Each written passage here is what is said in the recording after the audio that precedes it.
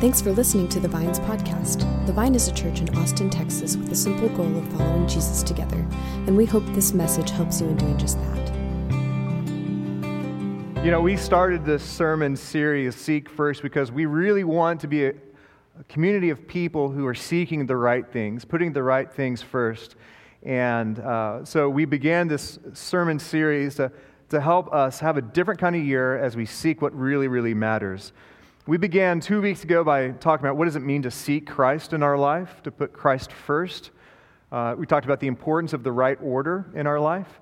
Last week we talked about the importance of discovering ourselves and how seeking Christ and discovering ourselves is two sides of the exact same coin. And this week we're going to finish the sermon series by talking about the importance of pursuing people. That our spiritual life is not just about us knowing God and knowing ourselves, but it's also us pursuing people. And we have such an incredible demonstration and example of how to do that in the life of Jesus. But to begin with, I'd like to introduce you to Chris. In Australia, a hiker was out on this one day, and he saw this figure, this bizarre-looking beast from a distance. Not sure what this beast was. He thought maybe this is a new species of animals or a wild mythical beast in Australia, maybe from Lord of the Rings or something like that. No, actually when they got closer, he noticed that it was a sheep. Introducing you to Chris the sheep. The sheep had wandered away from the farm and from his shepherds, and for 5 years existed without the routine of being sheared and being groomed. For 5 years, Chris the sheep was growing this incredible wool. They actually had to bring in an expert shearer to take off this incredible amount of wool, and they pulled off a world record 89-pound wool coat from this sheep. Does that make you feel weird and gross inside? It does for me. So a friend of mine told me about Chris the sheep, and I read up about it, and I saw a bunch of memes online. I found like this one of what you do with Chris the sheep, or like this one, or like this one. And I was like, man, the Chris the sheep's awesome. I love Chris the sheep. But then after a while, a deeper meaning took place for me. And when I saw the picture of this sheep who had wandered away from the herd, it made me think that this is what it's like when we choose to go it alone. This is what it's like when we choose to leave the community that God's put us in. This is what it's like when we wander off. And just like we look at Chris the sheep, and he's not recognizable. He's not flourishing. He's not safe. I mean, they were saying that he was about to die, he couldn't handle it. This, for me, it makes me think, it's a picture of how important it is for us to live in community, to be where God has created us to be.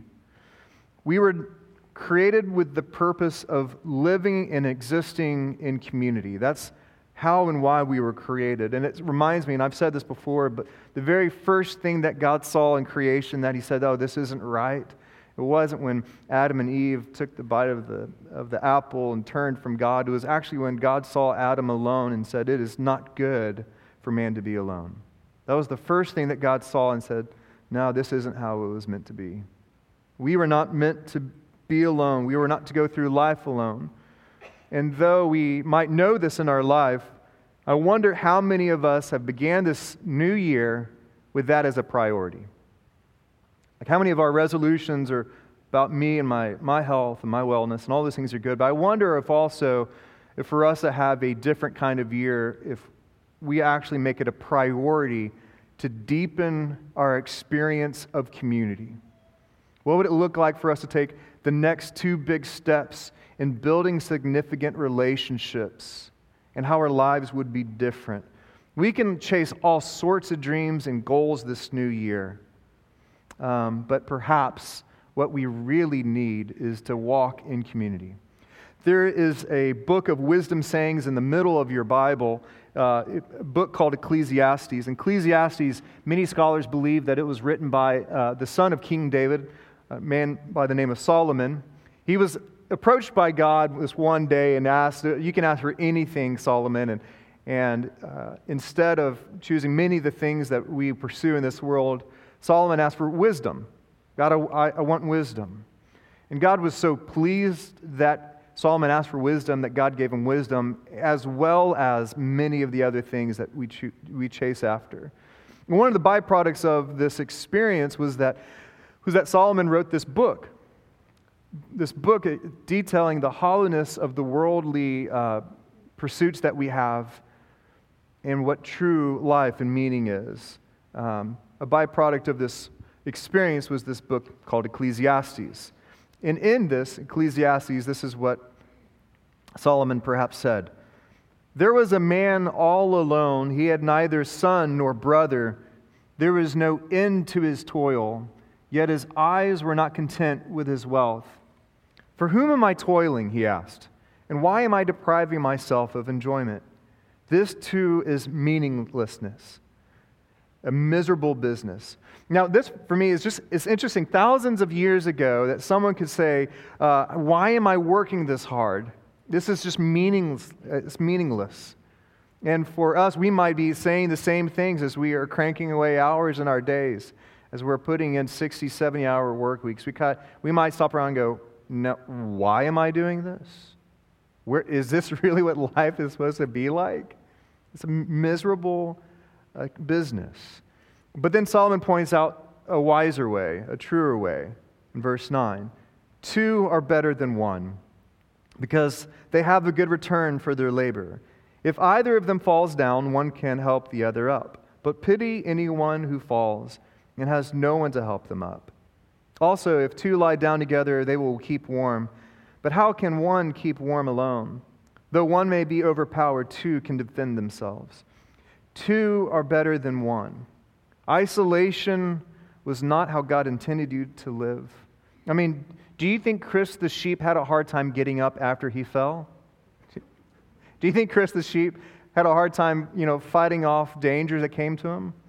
Do you think Chris the sheep stayed warm all by himself? Yeah, I think so too. I bet it was a bit sweaty in there, actually. But for us, we can buy into this lie that, we can go it alone. We can spend our days, we can chase the things that we want to. But what happens is, when life happens to you, when that hurdle is presented, that struggle comes your way, that unforeseen challenge comes your way, you'll stop and you look around and go, all right, who has my back? Who's for me? Who's with me? Even in the great things in life, the joys, you are meant to have significant friendship. I know for me, one of the loneliest experiences of my life, I lived in Europe for a little while, and I was working for this organization called Young Life, and on weekends I would have these little trips I would go off by myself, and some of the most beautiful, profound experiences of my life, and I would just naturally have them and look around of who can I share this with? This incredible moments of my life, it ended up being lonely because I wanted a friend to share it with. We were meant to share life with others. 2 are better than 1. But then Solomon adds this line. It almost breaks the intellect in this, in the storyline that he's pointing out here. He says this: "A cord of 3 strands is not quickly broken." So you could look at this and go, wait, you're talking about 2 this whole time.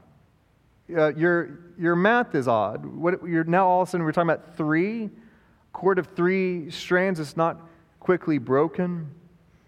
Perhaps it's because in our commitment to one another, there's the Lord. That God loves it when we commit to one another. God is interwoven into those relationships. God is for those relationships, whether it be marriages or friendships, or even for us as a church, that God loves it when we commit to and for one another. And in doing that, it's not just 2 parties. There is a 3rd strand, a 3rd cord that makes it so that it's not easily broken. And what's so special about God's presence in our relationships is this, that many of us have been let down when relationships have gone wrong, when we have been left dry, when the cord has snapped too easily. We've been let down by it. But this picture of a 3-corded rope teaches us that there's a deeper strength when God is intimately interwoven into our relationships. And when our relationships are brought to God and God is invited into these relationships, there's a strength to it. There's a health to it, as God has designed. That God wants to be involved in your relationships, in your community. And something profound happens when that happens. When we have invited God into our relationships, we acknowledge that these relationships are a gift from God, but they're not God. They're not our hope, our life, and our Savior. One of my spiritual heroes is this man, Henry Nouwen, passed away some years back, but he wrote about community, and it's just absolutely beautiful what he wrote. He said, "Community then cannot grow out of loneliness, but comes when the person who begins to recognize his or her belovedness greets the belovedness of the other. Once you have realized that I am God's beloved, once you really become to understand that, then you can see that in others. Each of us, the deepest parts of who we are, is beloved by God." He continues, "The God alive in me greets the God resident in you. When people can cease having to be for us everything, when we can see that this relationship can't provide everything for you, we can accept the fact that they may still have a gift for us. They are partial reflections of the great love of God, but reflections nevertheless. We see that gift precisely and only once we give up requiring that person to be everything, to be God. We see him or her as a limited expression of an unlimited love." Our experience in community is based and it's founded on the belovedness from God. That's the foundation that we experience. And many times in my life, I have walked away from community because it didn't provide for me the hope and the life and the love that I knew I needed. But what's interesting is that it is just meant to be a reflection of that belovedness from God. When we are able to have that third chord interwoven into our experiences of community, we allow that experience of community to be a conduit of God's love, to be a conduit of God's presence, and a reflection of God's grace. So back to Chris the sheep. Jesus told a similar story. Once he was questioned about why he was creating the sense of community with people who were the least likely, like the biggest outcasts, the people who were known to be sinners. Why was Jesus creating community with people like that? He painted a picture of how God pursues us. In Matthew 18, Jesus said this in verse 12, "If a man owns 100 sheep and then one of them wanders away, will he not leave the 99 on the hill and go to look for the one that wandered off? And if he finds it, I tell you, he is happier about that one sheep than about the 99 that did not wander off. In the same way, your Father in heaven is not willing that any of these little ones should perish." Jesus is saying, is these outcasts that you're talking about, I'm their shepherd. I'm their shepherd, and though you might want me to stay here with the 99, I see a beloved person, and I'm going to pursue them. This gives us a picture of what God treasures. It gives us a picture of what Jesus treasures. That Jesus, the Good Shepherd, He treasures people who have wandered off. He beloves people that have chosen to gone it alone, and Jesus pursues us. Over and over again, Jesus finds us and carries us back home. The lost sheep didn't do one thing to earn this protection, to earn this salvation, to earn this celebration of being found. And that is grace. Even today, maybe as we have stepped into this new year, maybe we can look honestly at ourselves and go, yeah, I've wandered away. I know I've ran.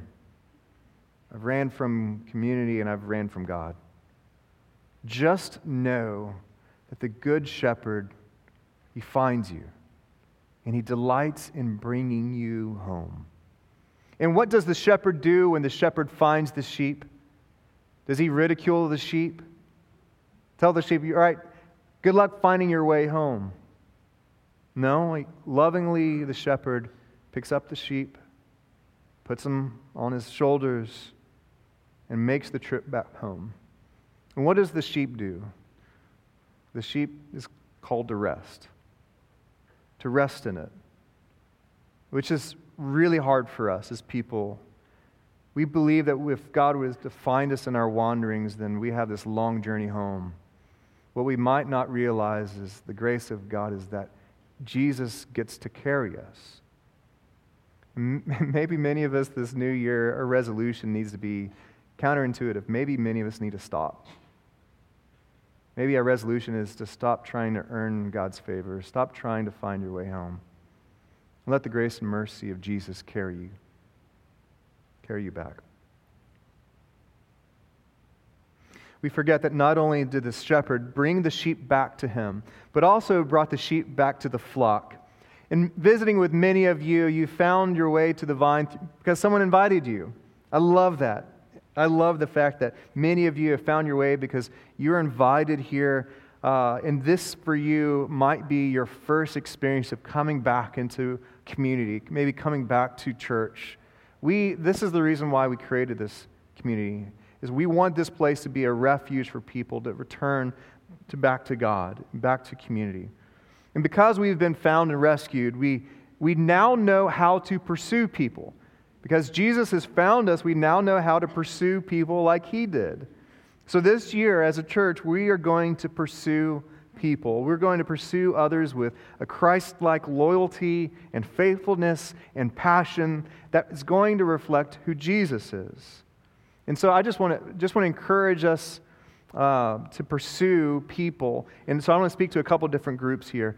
What would it look like for us in this new year for us to pursue our loved ones?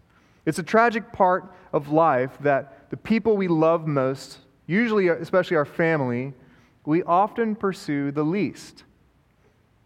The people that we actually love the most, we actually pursue the least. We might pursue other people, but the people in our own homes, the people in our own family, we usually pursue the least. And what would it look like this year, rather than sharing the same address with these people, for us to really pursue each other? Husbands, what would it be like for you to pursue your wife, to date your wife, to give her devotion and affection? What would it be like for wives, for you to pursue your husband? Friends, what would it be like for you to make it a priority to deepen the relationships that God has given you? For us who are fortunate enough to have our parents with us, what would it look like for us to pursue our parents, to ask them stories of their childhood, to make it a point in our calendar, to mark out time to make memories with our parents? Parents, what would it look like for you to pursue your kids? Like to try to really get to know their dreams, their fears, what they're struggling with. What would it be like for you to make it a priority for you to pursue your kids wherever they are? I already find myself, when it comes to our oldest, our 7-year-old daughter, Dylan, when I plan my date with Dylan, when we hang out, we always do the stuff I want.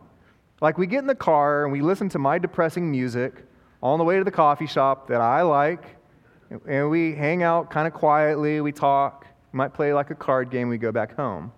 I realize like a lot of times when I pursue my daughter, it's really like inviting her into me, like my life, pursuing me. Hey, you want to hang out and do my stuff? So this past week, I decided I'm going to try to meet Dylan where she is. And I don't know why, but lately, and I can't stand it, Dylan has gotten into Pokemon. And I am so upset about it. I'm afraid it's going to lead to Dungeons and Dragons and other weird stuff. And so I was like, oh, okay, I'm going to try to meet her. So I downloaded Pokemon Go on my phone. And it's so annoying. And so we've been like out in our neighborhood, like chasing down Pokemon, riding our bikes. And because she has to wear a helmet, I have to wear a helmet. I feel so stupid. Like, I was outside Torchy's Tacos in the Arbor Trail, and I found myself almost getting excited because this rare Pokemon came out. And I got back home, though, and I could tell that she so loved it that rather than demanding that she meets me in my life for me to actually go to her weird comic life, And I think that she felt pursued, that she felt loved. I want to pursue Dylan. I want to pursue our kids. I want to pursue the people that God's put in my life. And how would our life be different if the loved ones that we just spend our days with, if we actually just intentionally pursued and went after to deepen our relationships, to foster intimacy, to make memories? Not only pursuing our loved ones, what if another challenge for us is pursue significant friendship? A part of our church's mission is to follow Jesus in significant friendship. Some people pushed back on that a while ago, but I really think that spiritual friendship is the bedrock for a lot of us, for us experiencing Christ. It's a pillar of the spiritual life for us to have significant friends to walk through all of life with together. One of the last things Jesus said to his followers in John 15 was this. He said, "I no longer call you servants, because a servant does not know his master's business. Instead, I have called you friends. For everything that I learned from my Father, I have made known to you. You did not choose me, but I chose you." This movement that Jesus started began because of the power of friendship, that Jesus established a circle of friends that were about something more than themselves. And this movement that started with a group of friends, it changed the world. It changed the whole world. A group of friends pursuing each other, pursuing God, pursuing others. Paul, later on, he'd be a church planner after the time of Jesus. He started a church in a town of Thessalonica. And listen to how he started this church, how ministry began. This is 1 Thessalonians 2:8. "Because we loved you so much, we were delighted to share with you not only the gospel of God, but our lives as well." Because of what God has done in and through Jesus, they were compelled to share their life. And they shared more than just the gospel, like the promises of God. They also shared their lives with one another. And furthermore, they didn't do it out of duty. They did it because we so loved you, because we loved you so much. They did it out of a sincere love and devotion to one another. I really, really want the Vine, I hope and pray the Vine will be a community marked by sincere love. That we share not only the promises of God, but we are sharing our lives with one another. That includes our joys and includes our birthday parties and our celebrations, as well as our hardships, our prayers, our needs, our doubt. For us to pursue significant friendship, we're going to have to make it a priority. We're going to have to pursue each other. We're going to have to mark it out in our calendar, in our days, in our lives. This is why we have small groups. We have interest groups, because we want to share more of the things that we love. We have hobbies and interests and desires. We are going to share it with one another. And this is when we are we have a woodworking group. They love, making things with wood. Equally as exciting for me as Pokemon. Go. But they love doing it, and so they're sharing their life together. There's actually a new boot camp group that's starting this week. It's going to be meeting on Tuesday nights and Wednesday mornings, and they're going to get together and they're going to work out because they love it, or because they don't love it but they want to do it, and they're going to do it together. Like for me, these are spiritual things too. Like it's not just like hanging out as buds. Like doesn't turn like this is actually sharing our life with one another. Because we're going to want to share more than pews and prayers with each other. We're going to share our life. But we also want to foster relationships of deep spiritual connections. That's why we have Vine groups. Vine groups meet throughout the week in different homes. The purpose of these groups are to share real life with each other, what we're learning from our time in God's Word and our church gatherings. We're going to share our prayers together. And if you're not in a small group, if you're not in a Vine group, we have groups that are on this board outside. You weren't meant to go it alone. Don't be like Chris. Don't be like him. You don't want to be like Chris. You were meant to have significant spiritual friends. You don't have to leave the church because of that. I'll put it down. But it deeply is meaningful for us. And I love how science catches up to God's Word. Do we know that our friendships actually change our physical health? In 2005, back in Australia, a study was found that close relationships with children and other relatives have a very little impact on how long you live. But people with the most friends tended to outlive those with the fewest by 22%. 22% is just your life longevity increases. In fact, according to the researchers, the health risk of having few friends is similar to smoking 15 cigarettes a day and more dangerous than being obese or not exercising in terms of decreasing your lifespan. So, according to the study, you can eat and smoke as much as you want as long as you join a Vine group. That's the big selling point. And my hope and my prayer is that the Vine would be a true community where we're finding significant friendship, regardless if you're single or if you're married, if you have kids, if you don't have kids, if you're an empty nester, regardless, like if you're 16 years old and 80 years old. My hope and prayer is that this will be a family for you. And I think that's actually something unique about who the Vine is, that we are diverse in age and stage of life. And I love that about us. I hope we never lose that, because we are forming a sense of family together. So this year we're pursuing loved ones, we're pursuing significant friends, and finally we're pursuing those who feel far from God. As we remember Jesus, the Good Shepherd, He left the 99 to bring people home, bring ones home. He invited us to follow His example. So we're going to treasure what God treasured. If God treasured the one who felt like they were far from God, though God was not far from them, we are going to be people who are going to pursue those people, knowing that heaven erupts when one returns home. Therefore, we're going to go. We're going to go because we so love this world that we not only offer the gospel, but we offer our lives as well. We're going to leave our comforts to go and do this. We're going to make relationships a priority. We're going to pursue significant friendships. So friends, I just want to give a little space for you to pray and spend time with God and in the peace of this place. Perhaps God has put someone on your heart to pursue.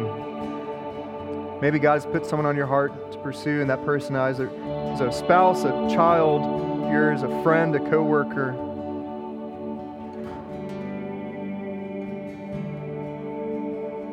Just open up yourself to the compassion of God that might want to identify someone for you to pursue this new year.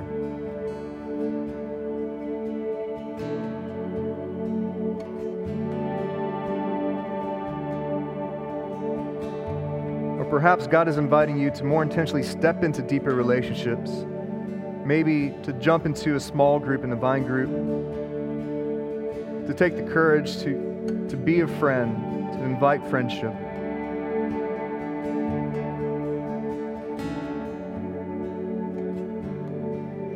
Maybe even you've remembered today that God wants to be interwoven into your relationships in your life. Maybe you need to invite God into your friendship, into your home, into your marriage again. Just with an open hands and open heart, just invite God to weave Himself into your life and your relationships.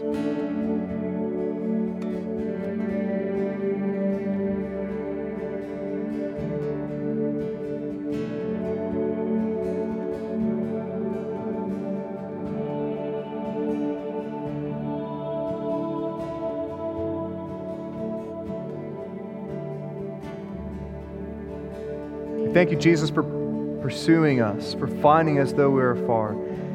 God, grace is so hard to receive, but thank you, Jesus, that we get to rest in you. As you carry us back into home, as we are carried back into community, I pray, God, that we would do so with the gratitude of knowing we did not deserve a single thing. We thank you for this gift of this church. We thank you for this gift of your body and your blood, forgiveness and grace and mercy. Amen.